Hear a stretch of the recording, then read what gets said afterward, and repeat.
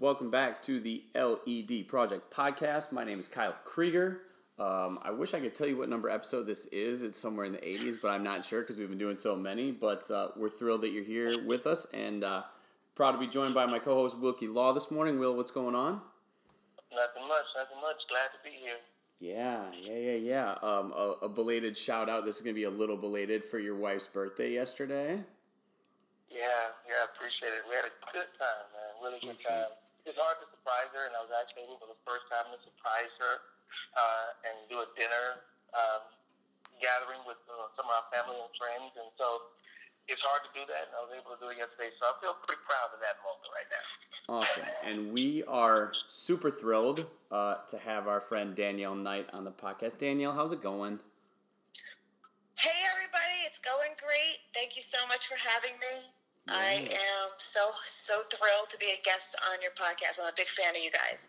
Thank you. And we were able to connect in person a few weeks ago, and I'm glad because we got you on here because we love talking to you, but also the Teach with Tech conference you put together is kind of the key thing we really want to make sure teachers know about because it's getting to the home stretch. So we're thrilled to be able to talk to you and to be able to talk with you about that. Yeah, I want to just, before we start, if anybody gets the privilege of meeting you both in person, you genuinely get the feeling that you two are best friends, teacher colleagues. You enjoy being together. Like, there's totally a feel for that. So when I walked away from you, when I met you guys, when I looked you up on Instagram, I was like, wow, they also have an endeavor together. That's the podcast. Mm-hmm. Yeah, so that was really cool. So I really enjoyed meeting you guys. Yeah, thank you. And I pictured you guys working together. Like, it was like very natural. Yeah. I mean, and that's and it's a, I don't know, Will, would you say it's a little more pronounced when we're together that we taught together 3 years, and I was, I lived 4 years while we were working together in Houston, and now I've been back in Wisconsin for a year. So I guess I would say the energy between us when we're actually in person, because we only get it a few times a year, is a little more, it's a little more powerful. Yeah, it's amplified. So it's amplified. That's a good one. Yeah, that's true. Yeah. That's totally true. It's amplified. But yeah, I mean, and Will's gonna kind of run you down give you a rundown on what the podcast is and how it got started. But yeah, I mean, it truly was this is just a continuation of a conversation we started 5 years ago. So, well, it's very enjoyable. Thank you. Awesome. Well, Will, you want to kind of give her the rundown of what the podcast is about? Yes. Well, this was actually Kyle's brainchild.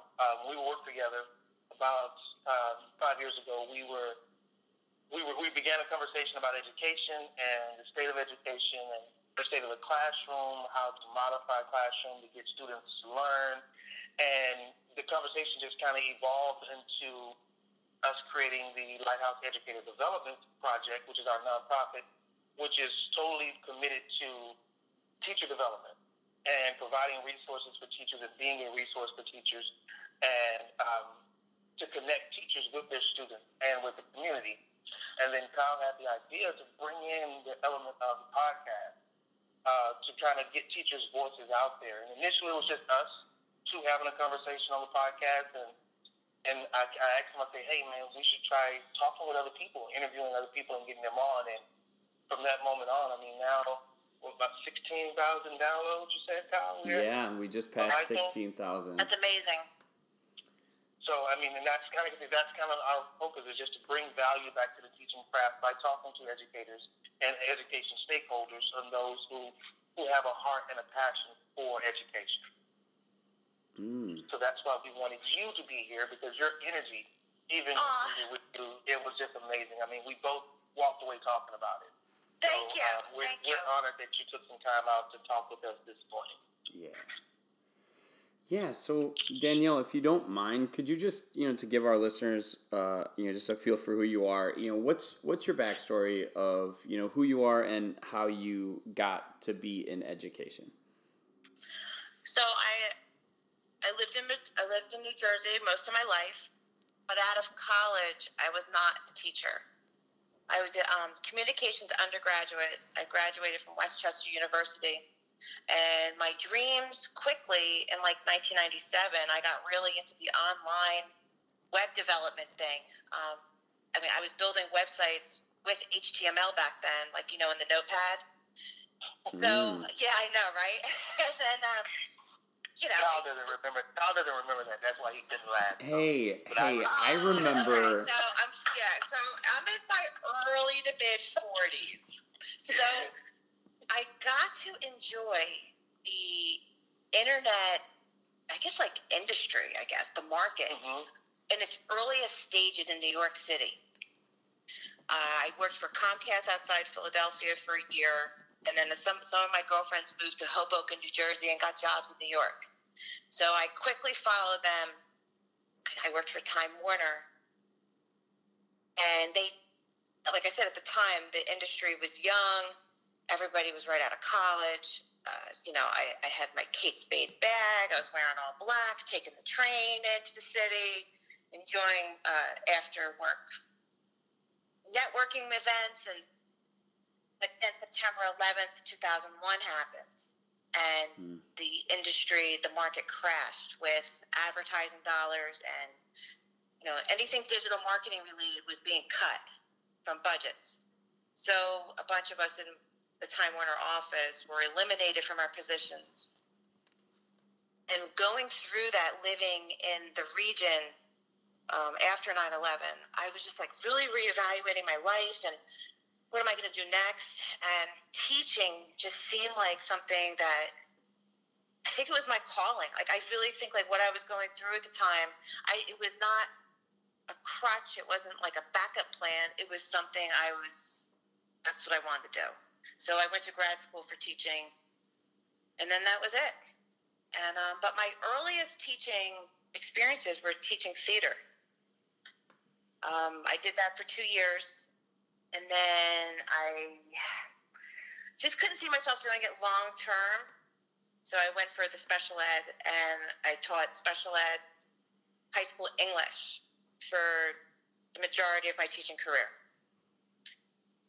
I truly believe that's what I was meant to be. And because I'm on a hiatus, I'm on a break now, a hiatus right now, doing public speaking and presenting. Mm-hmm. And I also have I design curriculum resources for English classrooms. When I do go back, I will go back to that, teaching special ed English. Right. I gotta ask, because I haven't met very many people. I mean, what was it like to be in the New York area around 9/11? Like when it happened and after?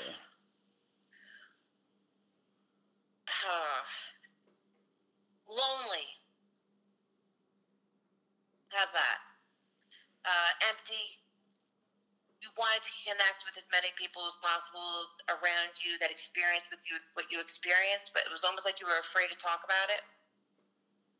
You just didn't. I think even now, when I look back and think about it, I mean, I keep in touch on social media with people I worked with at the time, people that lived around me.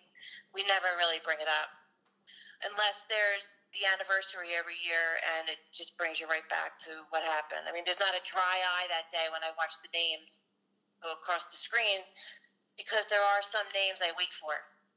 People that, and then there's text messages from friends that say like, I saw his name, or I saw. It's lonely, very quiet. It was bad. Yeah. I stayed in Hoboken after, but then I moved out of the area. But that's what happens with a lot of young 20-somethings that lived in that region during that time. Many didn't stay in the area. Right. I mean, it's just crazy to me because, I mean, I can remember distinctly, like, that whole day because I was a junior in high school, and I can remember that whole day, like, vividly. Like, all the classes I went to, we watched it, and all the people, and I can't imagine how amplified it must be having been, there to witness it and to have known people. That's got to, I mean, it's got to be just Well, I'm a big Howard Stern fan. Mm-hmm. And the first report, I remember being in a taxi that morning, was him saying, it was like, it wasn't a correct report, of course, because nobody knew what was happening. But he was like, a small private plane. That's what, like, that was my first, I remember that perfectly, listening to him. And I remember just, like, looking around, trying to figure out what was going on. But, yeah, so I believe that was, like, what brought me. I think also, too, you reflect on, like, what are you doing with your life? Is this what I want to do every day? Do I want to go on a train? Do I want to go to a job like this every day? Or do I want a teaching career where I can see myself making a difference? What do I want to look back at? Because, that was a huge wake-up call for my age. I guess, because when you're young, you think you're so invincible. But I think that was, like, the first time in my life where I was reflecting on what I actually wanted to do. And it wasn't all about money anymore. Right. Because when you're gone, you can't really take it. You can't take it. Right. Is this too deep for the podcast? No. No. I mean, and Will and I have talked at length on the podcast. I was the traditional route teacher, knew I was going to be a teacher, and he was the opposite. So, we definitely like putting out there that there are other routes to become a teacher. And it's the thing that really, like, strikes me about your story is I'm sure you've met some teachers who didn't start out as teachers. Like, they went to college for different things that are fantastic.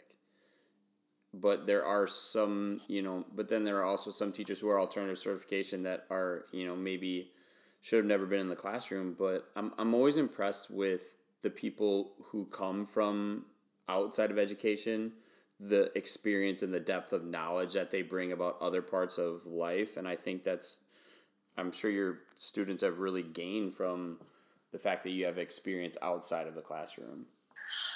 Can I tell you also, professionally, okay, so I had a really amazing mentor at Time Warner. I mean, she taught me how to write an email, the proper email etiquette, attending meetings, you always bring a pen, like, like those kind of things.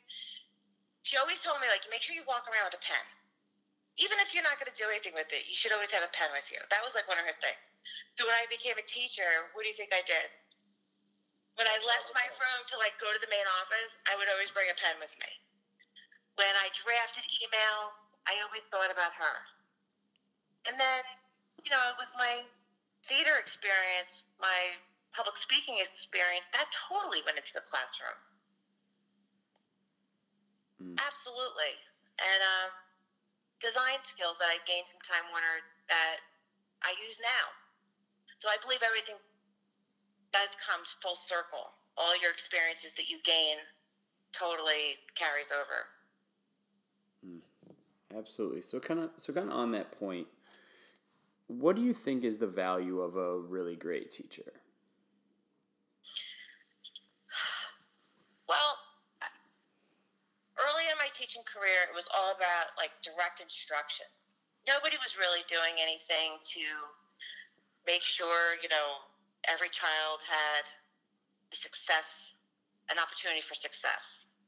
And I attended some really great training on project-based learning, problem-based learning, inquiry learning, discovery learning. Then I was like, you know what? This is so much more valuable. As a teacher, I better be doing this in my classroom. For every kid that goes into my room, they leave with an opportunity to succeed. I think that's the value of a teacher. I think everyone that's in your room has to have that chance.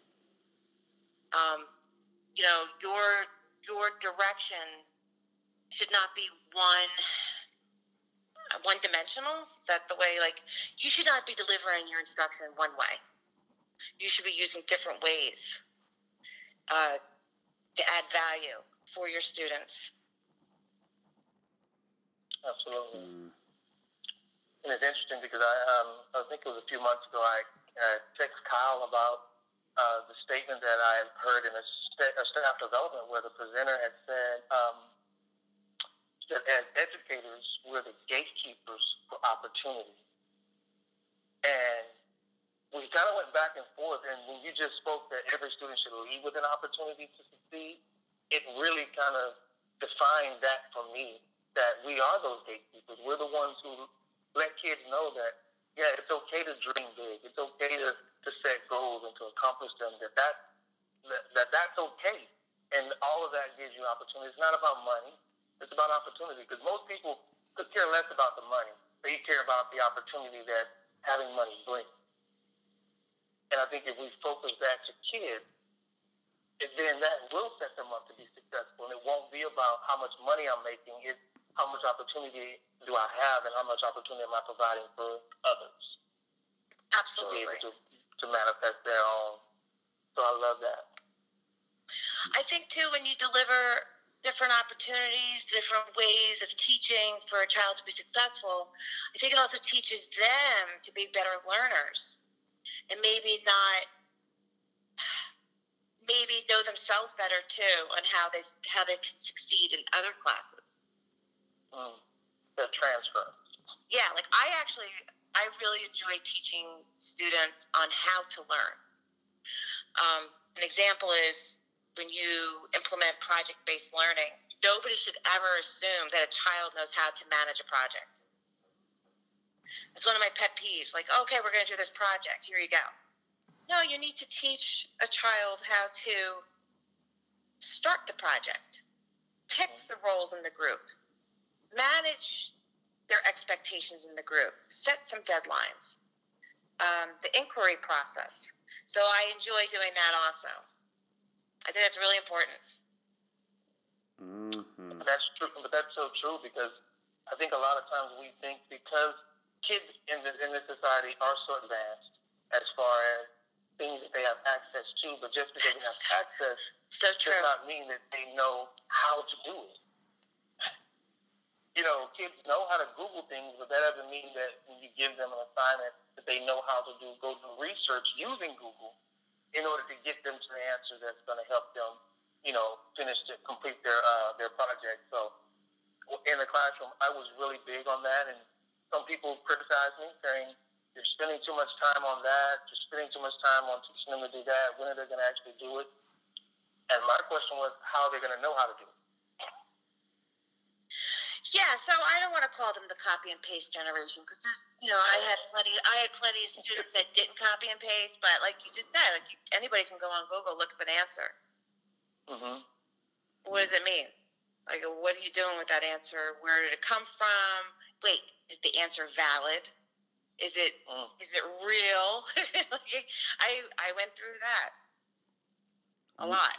Well, and I think too, we were prior to recording talking about Instagram and Facebook and those things, and I think it's really important for them personally is to help them differentiate, kind of what's real on there versus what's fake, because we know that especially on the internet, people can kind of paint themselves to be one thing, or they can paint situations to be one thing, but really teaching kids to be, critically think and to really try to understand where a person's coming from, or, what a particular piece of information is, because it just seems like to me that the voices that are out there, especially on social media, are so loud right now that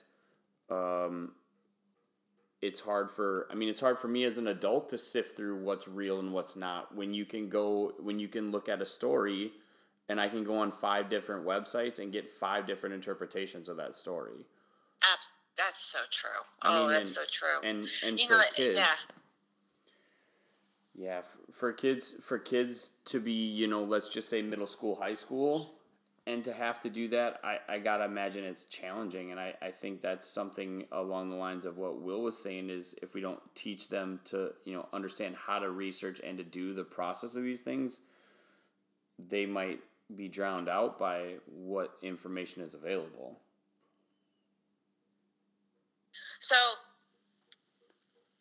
the online information, it's all part of digital citizenship. So if anybody listening to the podcast wants more information on how to help their students develop online skills with like finding information that's valid, not valid, what to do with their research, to avoid plagiarism, I'll give you guys the link if you want to drop it in the comments or the description, how to implement digital citizenship across different subjects. It's really important. Yeah, absolutely. And this is a question I'll put to both of you that's kind of off. What do you think the relationship is between digital citizenship and like in-person citizenship? Because I don't know exactly. That's a good question. And I don't know exactly what I'm even trying to get at, but I'm thinking about, we live so much of our life digitally, but is that citizenship crossing over into what we do when we're face-to-face or how we interact in the world? You mean like if I'm sitting with you having pizza, you're not taking a picture of your pizza and posting it? Or even yeah, I mean, that's part of it too, but yeah. I mean, so many people are talking about, different topics on the internet, the social issues. But how does how we act on the internet translate to how we act as a person? You talked about citizenship. I definitely think that my generation still interacts, but I am finding that less and less I can pick up the phone and call someone and they answer. How's that? And that's there's not a lot of desire for the verbal communication, for the hey, maybe that's why podcasts are taking off in popularity, because people are enjoying the listening. Right. They're craving for the conversation. Hey, I grew up with talk radio. My father listened to talk radio constantly for sports. We listened to the Fan, WFAN. So, and I love Howard Stern. So like, I think the actual art of conversation has diminished. I don't know if like a job requirement anymore is to have interpersonal communication skills. I hope so. So, Will, when you have kids work in groups, do you walk around to make sure they're conversing? I do. Yeah, that's really important. Collaborator. I believe. I'm a math teacher, and I still believe in the power of the written language and the spoken word. I grew up in a household where our words had power. I was taught that our words have power, and I teach kids to use them. And I think that when we teach kids, language is how we display our learning. So if we don't teach kids how to utilize that language, then we're technically saying we don't care what you know. But as educators, we do. So I can't, 2 plus 2, you can, by rote memorization, get that down packed and understand it. But when I ask you a problem and tell you Jimmy has 2 shoes, Bob gave him a pair of shoes, now he has 4 shoes, can you explain to me what happened in here with the term pair and 2 shoes?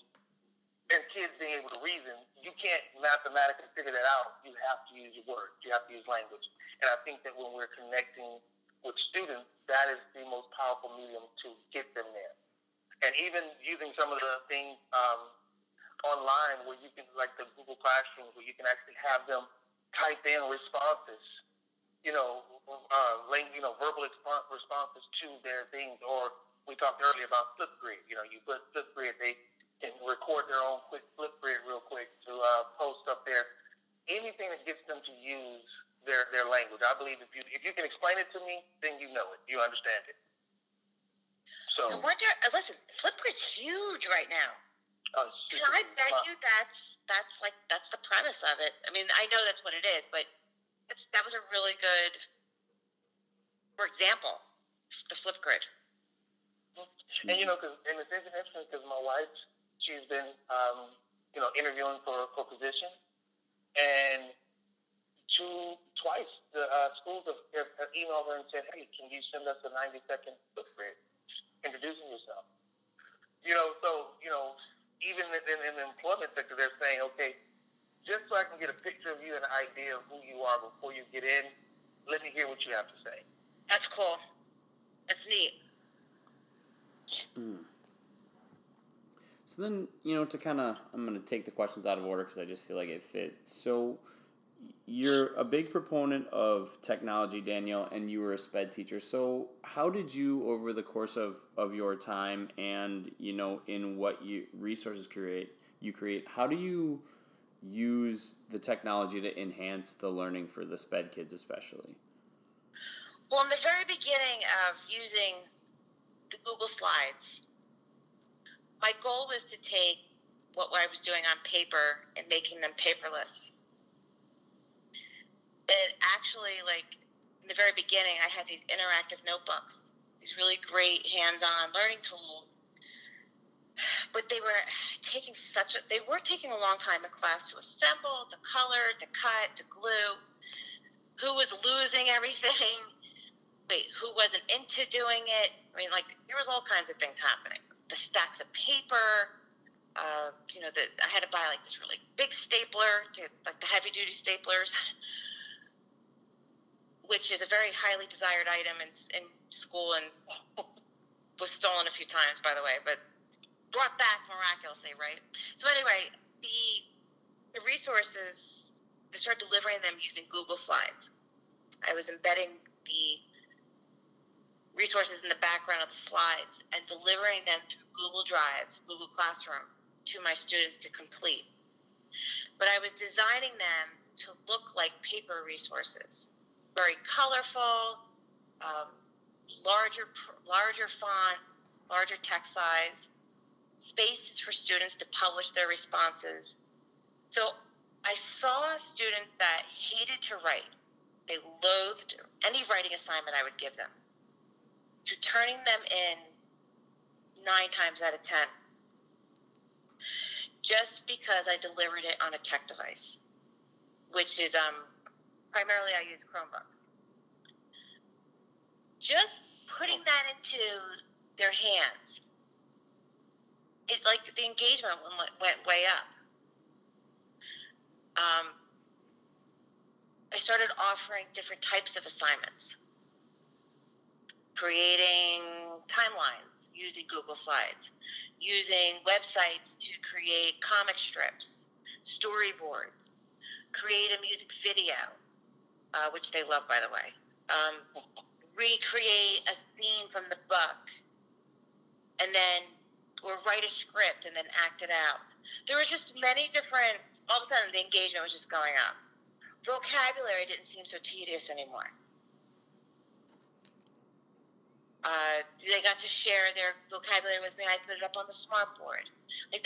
All of a sudden it was if I didn't deliver it that way and I put a piece of paper in front of them, they were okay for the one day. But then the next day they wanted the Chromebook back. Mm-hmm. But I was still instructing. I was still a facilitator. I mean, I did not let the technology drive the lesson. It was just how I would use the technology to assess them, not deliver my content.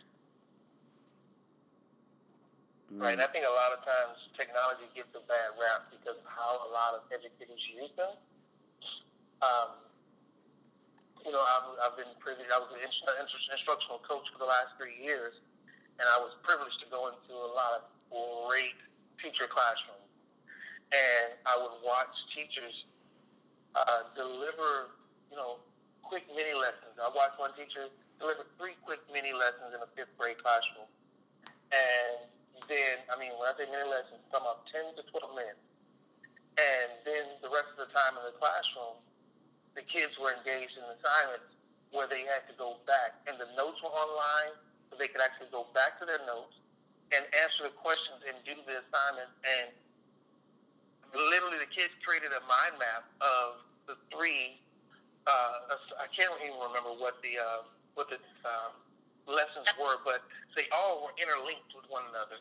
I love mind maps. And the students were able to create their own, and it was just amazing to walk around and look at the differences in how the kids created. And some of the kids did blocks, with their words. Some of them did, squiggly lines going around with big asterisks everywhere. But every single one was different. No two were alike. And I think that when you use it to support that classroom, it makes a big difference. Huge, especially right? In a generation that's driven by technology. They're driven. They're glued to it. So we just have to give them a way to utilize that. So, teaching literature, especially like during pre-reading, I delivered a lot of guided notes.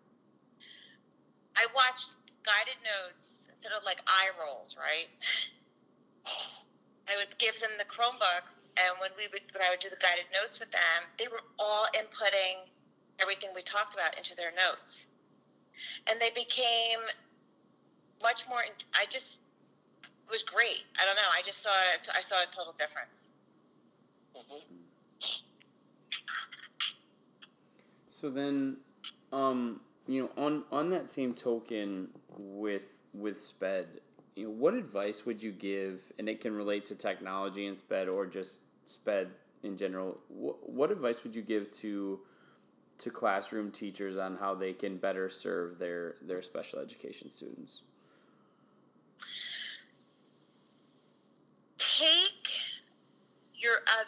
So I believe regular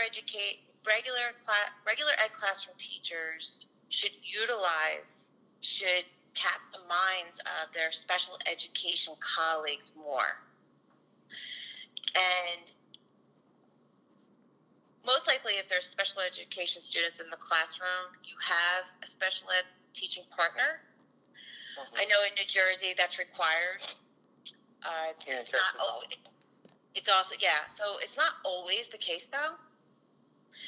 It's not, especially during home instruction situations or in an elective. In New Jersey, they don't require it. But I believe my success as a special ed teacher was approach the child as a struggling learner, which, by the way, regular ed teachers contact me constantly and tell me this is all their students.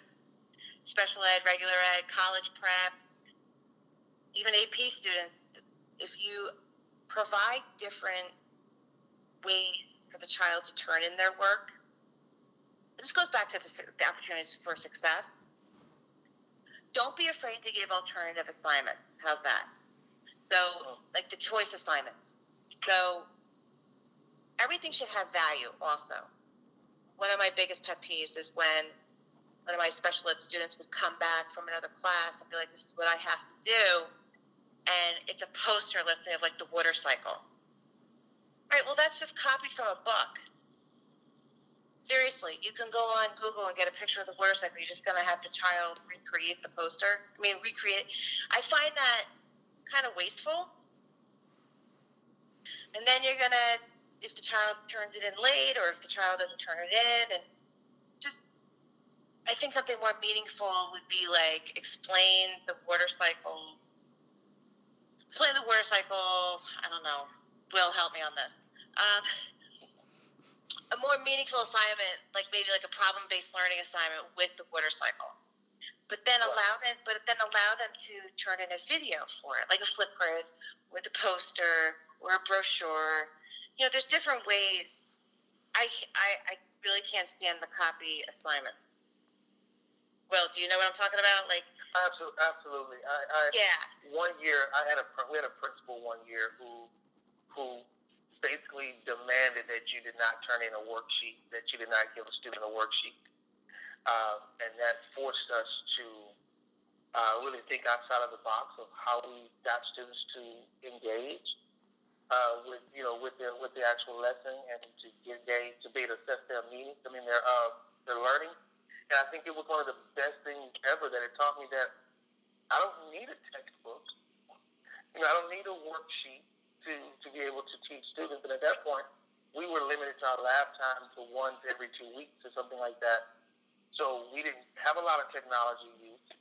but at the same time, those kids were successful because I had to challenge myself, number one, to be able to find ways for them to demonstrate their mastery of things and different ideas that would pull the learning out of it. And so therefore, it challenged me. Of course, it's going to challenge them to have to complete it. And a lot of times I was doing it with them, so they can see, oh, Mr. Law, you made a mistake. And, okay, what do I say about mistakes? Everybody makes them. Okay, so since we're not going to make a big deal about them, we correct them. We make them, we correct them, we move on. And I think that when you do that, when you're doing a worksheet or you're just giving kids that copy this down and go sit over there, because I have a 12-year-old. Well, she'll be 12 this month. I can be honest with you. Unless I tell her to go in her backpack and get her things out and sit down and read over her notes that she went over in class, she's not going to do that. I know. You're right. So having a kid copy down notes does nothing to solidify the learning process at all. At all. So I had a girlfriend contact me, panicked. Her son was a junior in high school at the time. He's not going to pass science.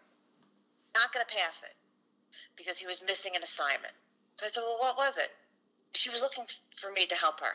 And I'm like, well, what was it? She's like, it was a photosynthesis poster. I said, what do you mean? Like just the photosynthesis process? She's like, yeah.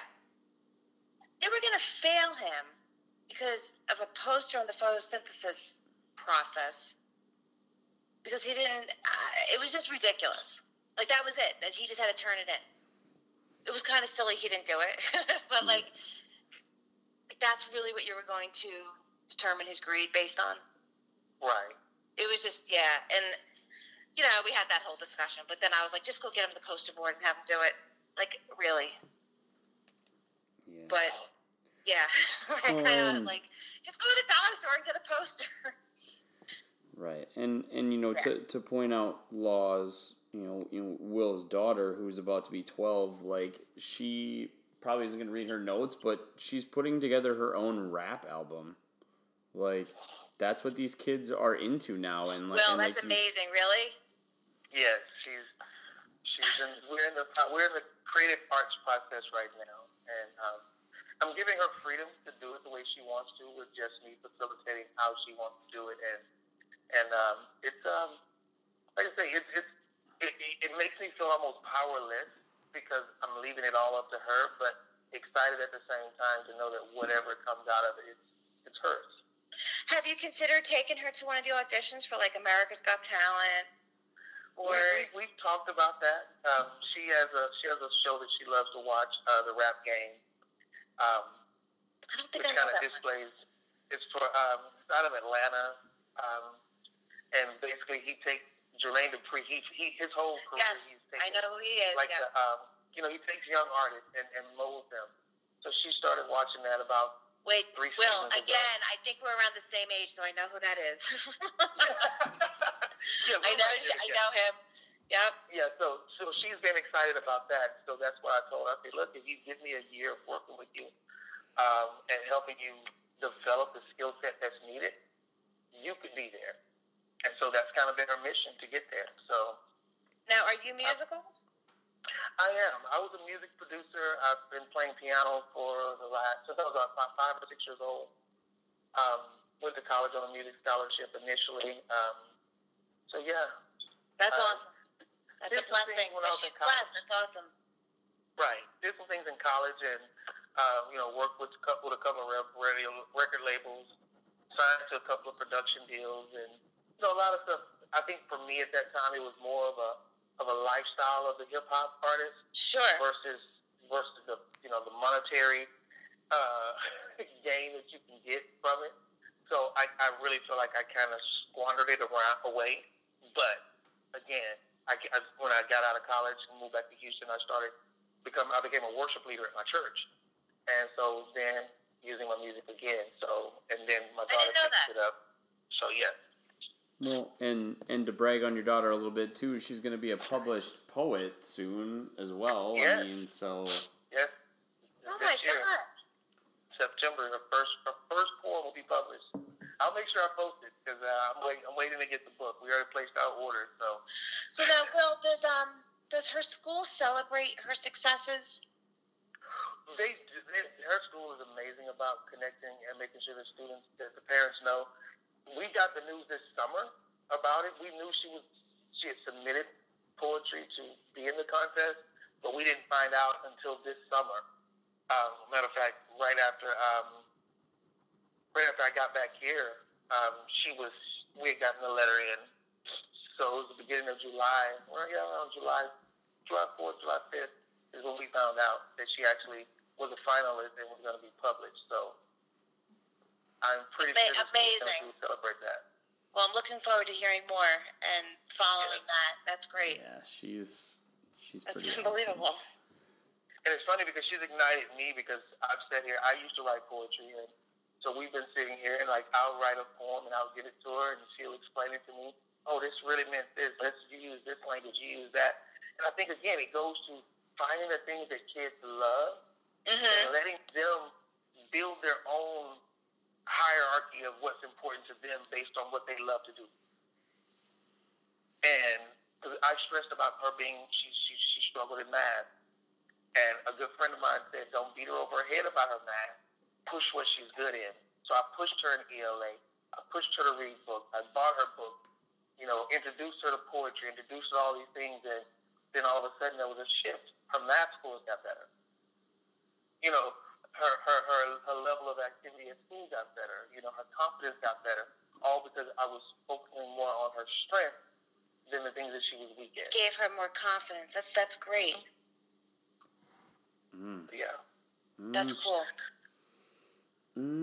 So we definitely want to be respectful of your time and your summer, but we got to have you, and this is a big part of what we wanted to have you on here on is, could you talk a little bit about the Teach with Tech conference that's coming up? It'll be a week it'll start July 23rd, right? It starts the morning of July 23rd. It's all on Eastern Standard Time. There are 25 speakers, 25 sessions. It's completely delivered online. We are using two delivery methods. We are delivering the videos in a closed Facebook group, and if you're not on Facebook, we will deliver you, the attendee, a daily email with exclusive video links to watch the videos. Most all the videos also come with downloadable notes or like a handout. There's going to be a ton of giveaways in the group and lots of interaction with the speakers and the attendees while the videos are going on. So primarily the session is for teachers that use technology in the classroom. So not necessarily tech teachers or tech coaches, but there's a lot of attendees that have that role. Our focus is for the classroom teacher that wants to add more technology to their lessons. We have a wide array of offerings and everything from like Google Apps, organizing, parent communication using Google,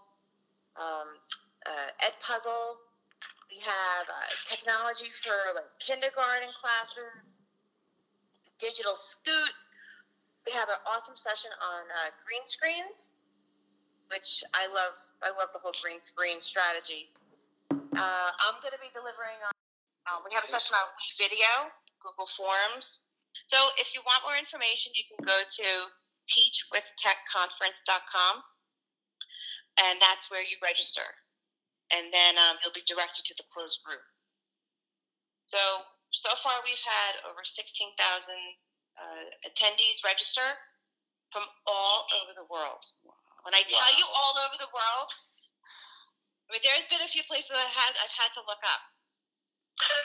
Yeah, I mean, yeah, I consider myself pretty, good with like geography and stuff, but it's amazing the places that people are saying they're from. Well, and this is your first one, right? Correct? This is the first one that the first one that we're hosting, and I've collaborated with Erin Flanagan and Julie Smith. They're also teacher authors like myself, EdTech bloggers. I've known them for quite a while, and the three of us came together with different strengths different things that we can take on individually as a collaboration to pull this off, and it's worked so far really great. Yeah, and we were talking a little bit about a mutual friend, Gary Gray, who's a Canadian who teaches in Singapore, and it's just like yes. I'm so excited that you brought him on because he's just such a good dude, but the stuff he does on technology. With technology and I just look at the stuff he puts out, even just on like you said, Instagram and YouTube, the way he's able to cut things and to mold them and to just it's super impressive the stuff that he does, and he's not just doing it for Instagram and YouTube. He actually practices it and does it for his kids as well. And you could tell that by his video because I have the privilege of seeing his video already, but. First of all, I promise anybody that watches his video, you smile the entire time. You have a smile on your face just because you have to smile back at him in the video. Because you feel like he's delivering the message to you personally. Wow. And he does believe in what he delivers. You can totally tell that. Like, just the way, I don't think he scripts anything. I think it just comes from him, naturally. Yeah. Yeah, so... that's a great session to attend. And for the listeners, if you want to go to the website, you'll see there's a schedule already posted for the conference. And we have a conference guide that has a PD session log. So you can go back to school with that filled out for PD credits because we are offering a PD certificate for anybody that attends. Now, we're not accredited, so it's up to you and your school district. So, like, if you go back to your district and say, I watched 10 videos, that's between you and the school district on how many hours they're going to give you. Like, I can't promise that. But, like, I know, like, where I live in New Jersey, they want you to do PD. So there are a lot of school districts that are willing to accept hours that you complete on your own. Anything for you to improve and to grow, they encourage that. Right, and I think it goes along with the differentiation that we desire teachers to have in the classroom, is that we have to offer that same differentiation in their learning. I know personally I'm not a sit and get type of participant when I go. I'm fully engaged. I love to engage. With the presenters, with the other participants, I think that makes things, makes it a big difference if I can engage. If I had to just sit and listen, you tune out. You're right. Yeah, I'll probably start doodling or writing something, or get distracted, do something else. But I think districts are going to have to come around for those. Those states are going to have to come around and realize that we can't expect teachers to deliver something that we don't offer them themselves in a way of differentiation. Yeah, so I think the appeal of this conference is because it's free. And as teachers, we say, if it's free, it's for me, right? Mm-hmm. So it's free, and it's during the summertime, so you don't have to go anywhere. Right. And, not everybody can afford to go to conferences. Or with childcare and stuff. But yeah, Will, I'm with you. I enjoy going in person. I agree with that. But I think online conferences are going to gain popularity. Absolutely. I know my district alone. Next year for this year's PDs, all of our PDs are going strictly. The majority of the district PDs will be offered online. So you're absolutely in line with what. I know the move that we're making as a school district here in Houston.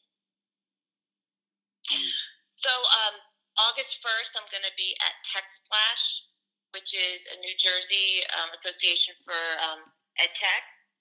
That's in Marlboro, New Jersey. That's a one-day conference, and Alice Keeler is the keynote. So if you're listening and you're in New Jersey, you should check that out. Just go online and look up Tech Splash. 18, I believe, is the hashtag on Twitter, and you'll find information on that. And that's in person. And really, talking with you, and I'm really interested because we were talking a little bit about when you go to conferences, you're not just trying to listen to the presenters, you're also trying to see how it works. Because our big thing that we've got that we're going to launch in September is we have a 2-year new teacher or novice teacher mentoring program that we're going to do strictly online, and we're going to do it free for 50 teachers. Wow. So we're looking for 50 teachers, years with 0 to 2 years experience. And the program primarily is going to focus on the relationship and personal development side of being a teacher. So really trying to fill in, the gap in what a lot of us as when we were learning about education at university, not very many of us were really taught the value of relationships as a teacher, or even, and especially not how to really cultivate them.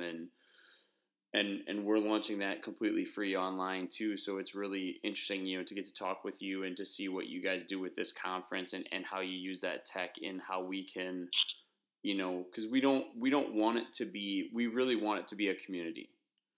And even just your advice on using like Flipgrid, as we could have them do written responses, or we could have them do Flipgrid. So at least, when they're commenting on each other's posts or whatever it is, they can put a name to a face. And we just hope that even though we're doing it online, that we can still make it very personal and really build a true community. Both of you are secondary teachers, right? Mm-hmm. Okay, so one of the things in your program, which would be cool to add, there's awesome focus on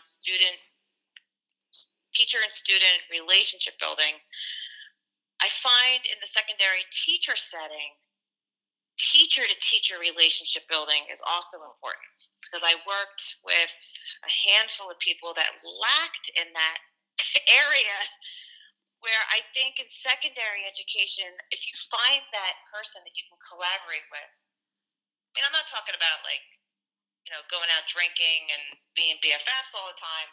That's a bonus, by the way. But if you can work with somebody and you're building effectively, I think PLCs should maybe be looked at closely. I didn't really find them always effective. I don't know. I think they could have improved on that where I worked. Sometimes I thought they were like a waste of 45 minutes.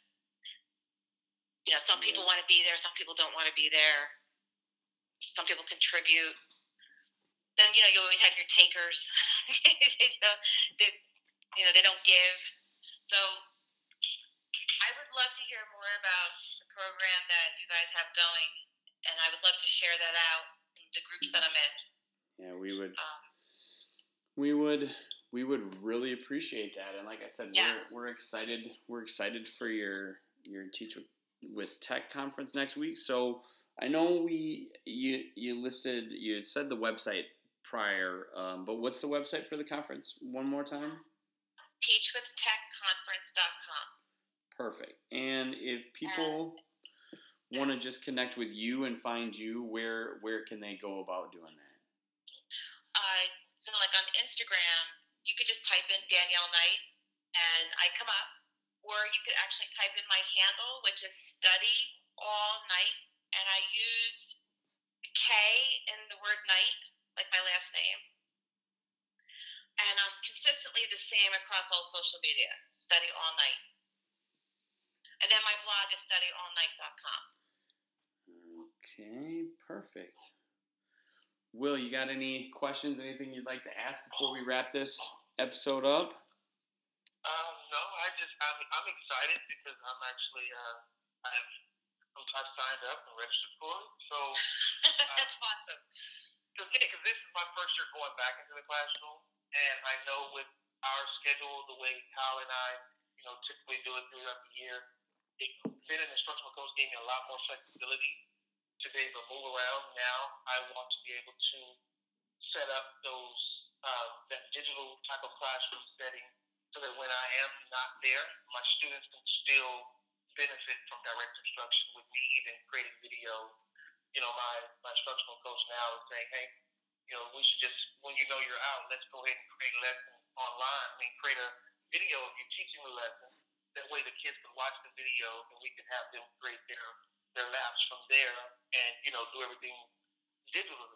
And then she even asked, I did say, if you're available, you should be able to Skype into some of your classrooms and just to kind of let your kids know that you're thinking about them. Because my thing is built on relationships, and I think when you combine strong relationships with that digital platform, I mean, I think you really create something. I mean, following you on Instagram is nothing like meeting you in person.